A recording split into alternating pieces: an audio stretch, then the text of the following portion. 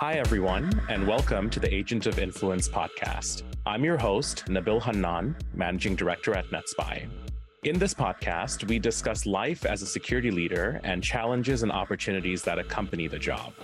Listen to our past episodes at www.netspy.com/agent of influence or wherever you listen to podcasts. Today, we're joined by Todd Cushing. Hi, Todd. Hello, how are you, Nabil? I'm well. How are you? Very good, thank you. Todd is the president at 1623 Farnham. He is a nationally recognized data center, IT, and telecom executive with over 25 years of experience. Todd oversees the design and technology infrastructure of Farnham, establishing and maintaining relationships with telecom carriers and providing technology direction and support to customers. So Todd, we're very excited to have you today, and we're going to start things off with our rapid fire round of questions to just get to know our guests a little better. So let me know when you're ready and we can get started. Shoot away. Apple or Android? Apple. What's your favorite device from Apple? Boy, that's a tough one because I am Apple-licious kind of guy. I'm going to say probably the 14, the phone. Okay. Yeah, did you get the 14 with the dynamic island or just the regular one? I went all the way. All right. Yep. What's the most used app on your phone? Probably messaging. If you had to pick a non-default app, something different that you downloaded? I look at, for my cardio, it's a heart rate app that I have that goes with a device. So I like to see kind of where I'm at relative to working out quite a bit. And I walk a lot. So it's pretty handy, pretty neat. Awesome. For your first job, was it in technology or in security or something else? I had to work my way up. So it was in a restaurant, bussing tables. Awesome. If you could live anywhere in the world, where would it be? Southern Missouri on Table Rock Lake. That's my paradise. Any specific reason why? It's just beautiful. It's serene. It's real quiet. It's different pace. The lake's about 750 miles of shoreline. It's big, but people there are really nice.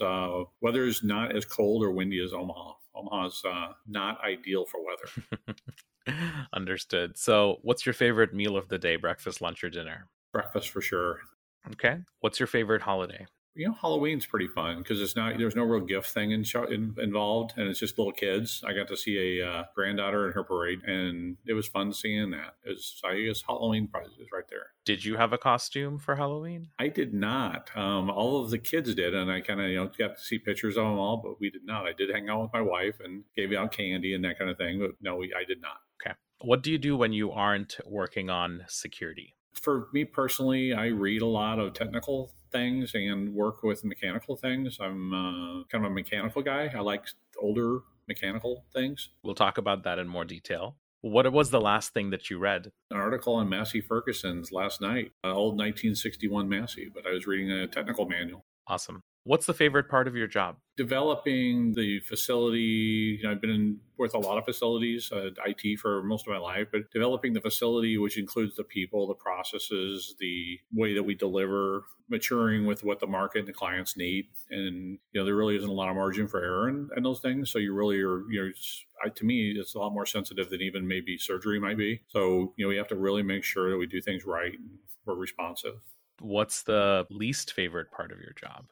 Probably when we don't meet expectations, and it happens. If we have a budget struggle or we didn't meet an expectation where we didn't communicate clearly and set an expectation. So the client set it higher and you don't achieve it, or if it was happened the case where it could be in a coworker where you agreed to something. So communication is super important. And I just think if I don't feel like I like to overachieve, and I like to have people I work with achieve it. But yeah, if I'm not meeting an expectation or I haven't set it properly, that's really disappointing to me. And last question, what's your favorite cybersecurity event or conference? From a cybersecurity perspective, I personally don't attend cybersecurity events, but I think that the ITW is a telecom conference I really enjoy a lot. Metro Connect is one that we do in the spring that I enjoy a lot, but not specific to security. Understood. Well, those were the questions. Thank you for your answers. Now we know you a little bit more intimately than we did at the beginning. So why don't we get started with the main part of the podcast? The first thing I have for you is I want to really get an understanding of what an edge data center is. And more importantly, would love to get your perspective on why you think they're becoming increasingly important today. So we're in Omaha, so we're in the middle of the United States, and we'll have a Chicago, Ohio, so they're in the middle, but we know the middle is the middle. But so I tease them a little bit, my friends there. But we are really, it's a carrier centric. We call it interconnection facilities. Some people know them as carrier hotels. But for me, the edge data center is an ecosystem. It's important that we have a carrier based facility that has lots of interconnection options. So you're going to have your content and your hyperscalers accessible through that edge data center. So you got to have carriers, content, and some kind of hyperscale access, in my mind. That's what's important. So, and that's really the reason they're becoming more important is the migration towards hybrid cloud has really driven people to want to be closer. And so the ecosystem, if it's not rich, it doesn't really work. You've got to have ways to interface, peer, whatever it is you're needing to do. Do you foresee the hybrid cloud gaining more popularity faster than going to pure cloud services? I do. I think we've had dedicated clouds through third parties that people had, or enterprises built their own. And I think that as you have more hybrid clouds, more options, cloud can be expensive, and so you need to figure out what applications need to be where. The other thing is your ability to get to different partners. So if you've got a bad partner or you want to change your relationship, so there's lots of tools that can get you to access an on-ramp, an off-ramp. So I think, it's important. So from that perspective, then, what does third-party risk management look like in the data center realm? For us, we use a third party for our auditing. So we use a large, nationally known auditing group who keeps us on point for things like ISO, PCI, SOC. So you've got your typical data center, things that people are going to kind of look for you to be certified in. So your certifications are going to be really important.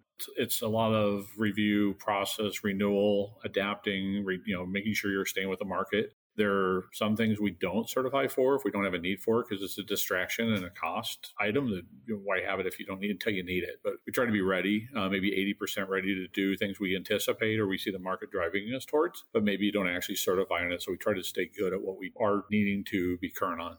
So one of the biggest challenges and a lot of issues that we see arise, especially from the security perspective, but just in general, is dealing with, challenges that arise from the complexity of interconnected entities, right? The more interconnected your ecosystem becomes, you're adding complexity that often have areas that may have weaknesses or areas where you may have missed certain things or certain considerations when you were connecting different entities together. Are there any specific challenges that you can share with us to be aware of when managing large networks, especially with a significantly large amount of interconnected entities? Sure. And I think for us, it's communication is everything, which really breaks down into documentation. So, your letter of authorization and what one might think they have these ports or one might think they have another. So a plan ahead of time, communication, everybody's signed off, everybody's verified what they're going to do, especially during change activities that people have really done their homework and done what they needed to do. It doesn't, there's some times where you just know certain players might not be as ready as others, and some that are really good at just that they have a process and they follow it. And that's important. So I think for us, the port management, the LOA, and the documentation are the three kind of things that you could really run into a problem. You've got to be authorized before you would do a disconnect. Obviously you want to make sure it's right. You don't want to create a problem. Or as you're doing connection, you want it to work for people to get on and off the field. They've got a window to make changes in, or they're doing an upgrade, and you don't want it to be actions on your part that aren't correct or accurate. Are there different types of automation that you're building to help you in this effort to manage this more effectively, or is it primarily communication driven and making sure people understand what they're asking for? There's more automation being developed. So we want to get away from, if we can, or where we can, the spreadsheets. But sometimes when you're in front of a panel, you're going to have something built into something that maybe the team or the IT team try to build. And it's mostly homegrown, if you will. Or if you're able to use a code or a scan to be able to get from this port to where you need to from a work order perspective, that's the automation you're going to get. So you're going to automate your ticketing and your work order update that this was disconnected. Now this is where this is at. So somebody doesn't get dyslexic and write something down and create a problem. And that's going back to my earlier comment on documentation. It just can happen. So the more you can automate, the better off you're going to be and the faster it's going to work. Are there certain trends or patterns you're seeing in this space that you think will become more prevalent as you guys get more mature in this space? Yeah, I think that the more and more hybrid cloud, I think we're finding that people want to have their applications where they make sense in a hybrid cloud. We find more, I'll call them next generation carriers, your Packet Fabric or your Megaports or your Console Connect type people are going to be around in the edge to be able to help people get to those hybrid clouds. So more and more access to those hybrid clouds through good dashboards, kind of click, use it, pay for it while you use it, business friendly. But again, you've got to make sure you know what you need it for when you need it, storage wise, and the cost can get, you need to manage it. So, if I can ask a broader question, and feel free to rein me in as you see fit, would love to understand from you, when does it really make sense for an organization to migrate to a data center? But more specifically, would love to understand if you have certain advice for security leaders that are currently in the process of making that move. Sometimes people have less data center all the time because they've maybe migrated or they've outsourced some parts of it or in their facility. Because they have less, pretty soon you're managing this mechanical, electrical environment that is way bigger than what you need, or you've got to upgrade your facility and you've got that daunting expense. So it makes sense to make a change. Or from a staffing standpoint, it just makes more sense that your skill sets, you don't have them. You either are going to have to build them or you're going to go somewhere where you can get them. So I think a lot of times moving the network first, getting your network to a place where it's in the right ecosystem might make sense. And then it gets back to doing your homework on certifications, technology that people are using, automation to be transparent on what you can see, what's been done with your ports and your connections. But it's important that the outsourcer you go to has options. So if you get into a scenario where you want to look at multiple next gen players, you can pick from them, where you couldn't do that probably in your own data center. And you go to a interconnection facility, you're going to have 50 or more carriers to pick from. So you can pick a good partner, play them against each other, get good pricing, good performance, wholesale cost, wholesale speeds that you couldn't get on your own in your data center. Maybe you've got 4 or 5 carriers at your facility, and maybe you're paying last mile. Maybe you don't need to if you can get to a dark fiber scenario. And again, just making sure you know who you're doing business with. Are there specific security concerns that these leaders need to be thinking about as well? For us, there's a mixture of really physical security that people are looking for. So, how many layers, 7 layers before you get to a cabinet, and all of your processes that you get audited on. So again, having the documentation you can actually put your hands on to look at ISO or SOC or PCI and look and see that it's as basic as doing annual reviews for their people to repeating their change processes, and they do things on a regular basis when they say they're going to do them, that the processes are repeatable. And so there's not like we hurried up and did it for an audit. It's you can go back and look over a year and see if there was a security alert, what happened and what did you do for it, so that they are checking out badges for vendors and that they don't have too many badges out, and that they do clean up their physical security. And the same goes for access. So, I think that pen testing is important. I think that if how you're managing your passwords for your facility or for your BMS for your building or your access to your automation, it's important that you've got a trusted process of making sure that authentication is happening when you access those systems. That it really should be you should be able to go back and see that and find that pretty easily. So, as we start looking at the future of the data center industry, are there certain trends that you think will transform or impact where the industry is headed? From my perspective, it's not an area that I'm well versed in. So I always looked at the accelerated cloud adoption as being a way where data centers were going to be less and less popular. But what are you seeing in the marketplace as trends today? And how do you foresee different trends like cloud impacting the data center space? So from a cloud perspective, we see more. There's certain players without being named that were the players, right? And so they were, and you look at them even lately in this week's updates from people on the market, what's going on. Some of the guys that were number 3 or 4 are number 2 or 3 in revenue and in market share. So the search engine guys are making up ground quickly, and their business is big. So with that comes a lot of tools and a lot of automation. And I think, Google Next had a lot of 10 things they came out with that I personally don't get to the geeky level anymore, but I found a lot of things. I was like, wow, that's pretty cool. That's pretty neat. So you find more and more tools, and they all have them, right? They all have their hotspot. But I think as you look at augmented reality, extended reality, virtual reality, Internet of Things, your future is going to support that. So we find that there are people doing a lot of, there's blockchain businesses out there that have nothing to do with finance. So it's things that are in the metaverse. So if you believe the metaverse and you believe that everything I just mentioned is going to be in the metaverse and you're going to be able to do some of that through blockchain. So NFTs are going to be a thing in 3 years. You're going to have title documents, contracts that are going to be NFTs, I believe, that are going to be normal for people to do that. So I think as you look at the facilities that can support that or the processes that can support that where you put your data, you're going to be better off. And I think people will be surprised how much activity, if they drill down on that's not financial, is going on, or businesses that are about to be public or are public that are out there. But most people they don't hear a lot about that. You hear about augmented reality, virtual reality, but you don't hear about the other things so much. So if I can go off topic a little bit, would love to get your perspective on the trends we're seeing in the AR and the VR space. What do you think is going to happen in the future? What do you think is going to gain popularity? Any bets you're making on one or the other or both? So I've seen the same robot dog videos that scares the heck out of me like everybody else. But I'll just say, when I look at the customer usage for it, for medical things that they're doing, there are things that they're doing with organ. You could actually spin up a heart and have people remotely look at the heart through surgeons and tell somebody with a holoscope how to do the surgery. That could be spun up in a 3D. That's happening. So that bandwidth is huge, and it's multiple ways of 5G that they're doing development on campus to be able to make that happen. Imagine the security implications around that, right? For GLBA and everything else. I believe that it'll be military, it'll be medical, it'll be business, but there's going to be a lot of things beyond gaming that people are going to be able to use it for and are on the tip of using it.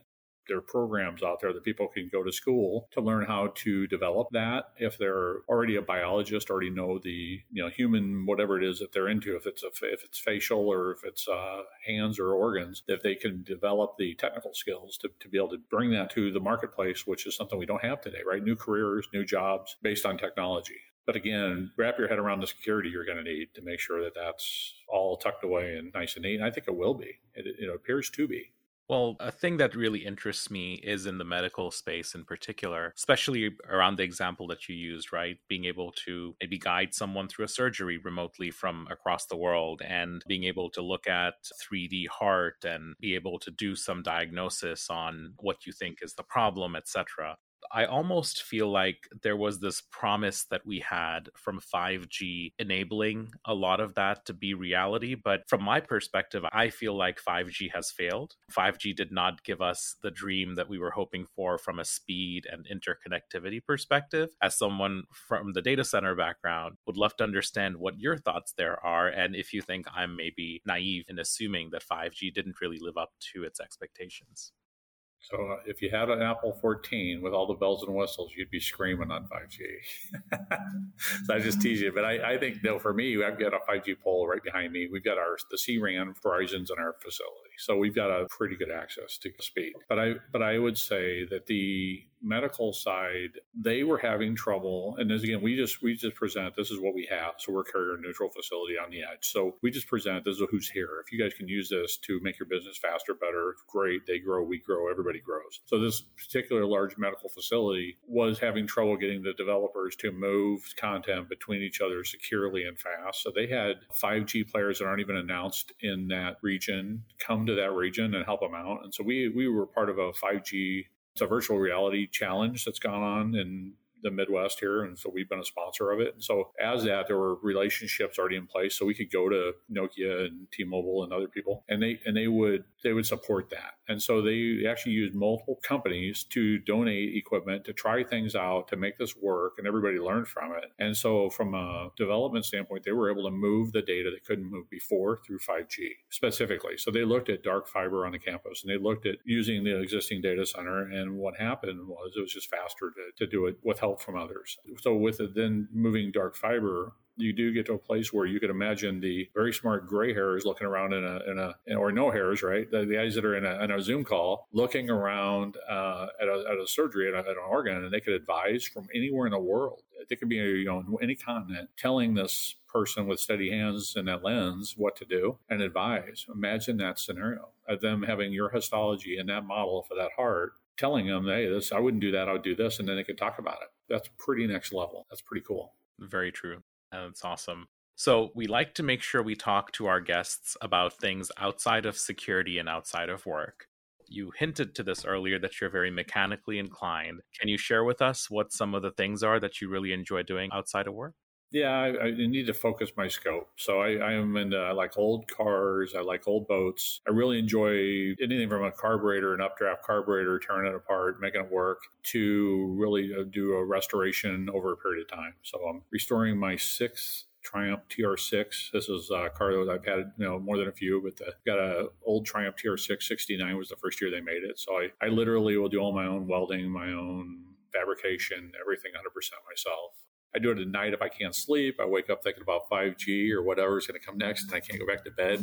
I might go down in my garage and play around for a little bit and then come back, and I'm totally, my brain's ready to go back to sleep and get the sleep of the rest I need. But that's what I typically do. That, or I've got 5 grandkids. They'll keep me busy too. So the Triumph, that's the convertible, if I remember correctly, right? Yep. The 2-seater convertible? It was a 2-seater with a straight 6-cylinder in it. Nice. So you said you're working on one right now, or you finished, that's the last project you had? I've got one that's on jack stands in my garage right now, and the motor and everything's out of it, but I am working on fabricating a little rust. It doesn't have a lot of rust, but it's got a little rust in the driver's side front rocker panel that's going to be behind a fender. Nobody's going to see it, but I would know if it wasn't right. So I'm working on that right now. So are you the kind of person that will usually fabricate their own parts, or is it only if you cannot get an original part or get a part that's currently available? It's a good point. So if today's world, if I get a replacement part, they're not usually bent to the same sharpness or they're straight that the brakes were used for the metal from the factory. So a lot of times I'll use, if I can't fabricate it, I will get a part and cut a section out and graft it into where I need to go. So now it's got 100% Triumph parts. And so that's typical. But I've got, in all fairness, a 49 Chevy wagon that's been dropped and a 34 Ford, and none of those 3 are drivable. So I can go down there right now and play in my garage. And there's nothing that's super expensive, but I've owned it all for a very long time. And I'm confident that I'll get through them eventually. But I've actually completed projects from time to time as well. I'm not very mechanically inclined, but I've been trying to do more and more mechanical things on my own when I can. And I ride motorcycles, so I've been trying to at least, maintain my own motorcycle and do all the servicing as much as I can. But a horror story I had was last year, I needed a part. It was nothing old, fancy or anything, just needed a fairing for my motorcycle. And that took over 4 months to get here, to find the right one and get it to me. Wow. And, with the supply chain problems lately, it's kind of crazy to even be able to get basic parts. So I was curious to see how you're faring in that space. And when you're looking for specific parts, is that still a challenge, or do you have a secret source that you could share with me so I can look there for anything I need in the future? Most of my stuff is pretty old, so it's really, it's going to be eBay or Facebook Marketplace. I'm really looking for recreated parts. If I was looking for ball joints on a car or something like that, there are places that readily have Triumph parts. There's just not a lot of people restoring those, so they're around. The places are consolidating, so you have to watch and see where a place, who bought them or who's got the parts now. So I've got super into motorcycles, but I got a 71 Yamaha Enduro 175 that's pretty original. And the carburetor I thought was going to have to be replaced, and I had a tough time getting that carburetor sorted out, but I had to buy 3 carburetors to get the parts that I needed. I wanted an original carburetor. I didn't want a aftermarket bolt-on carburetor. It took me a long time to work through that process, but the bike's running great now.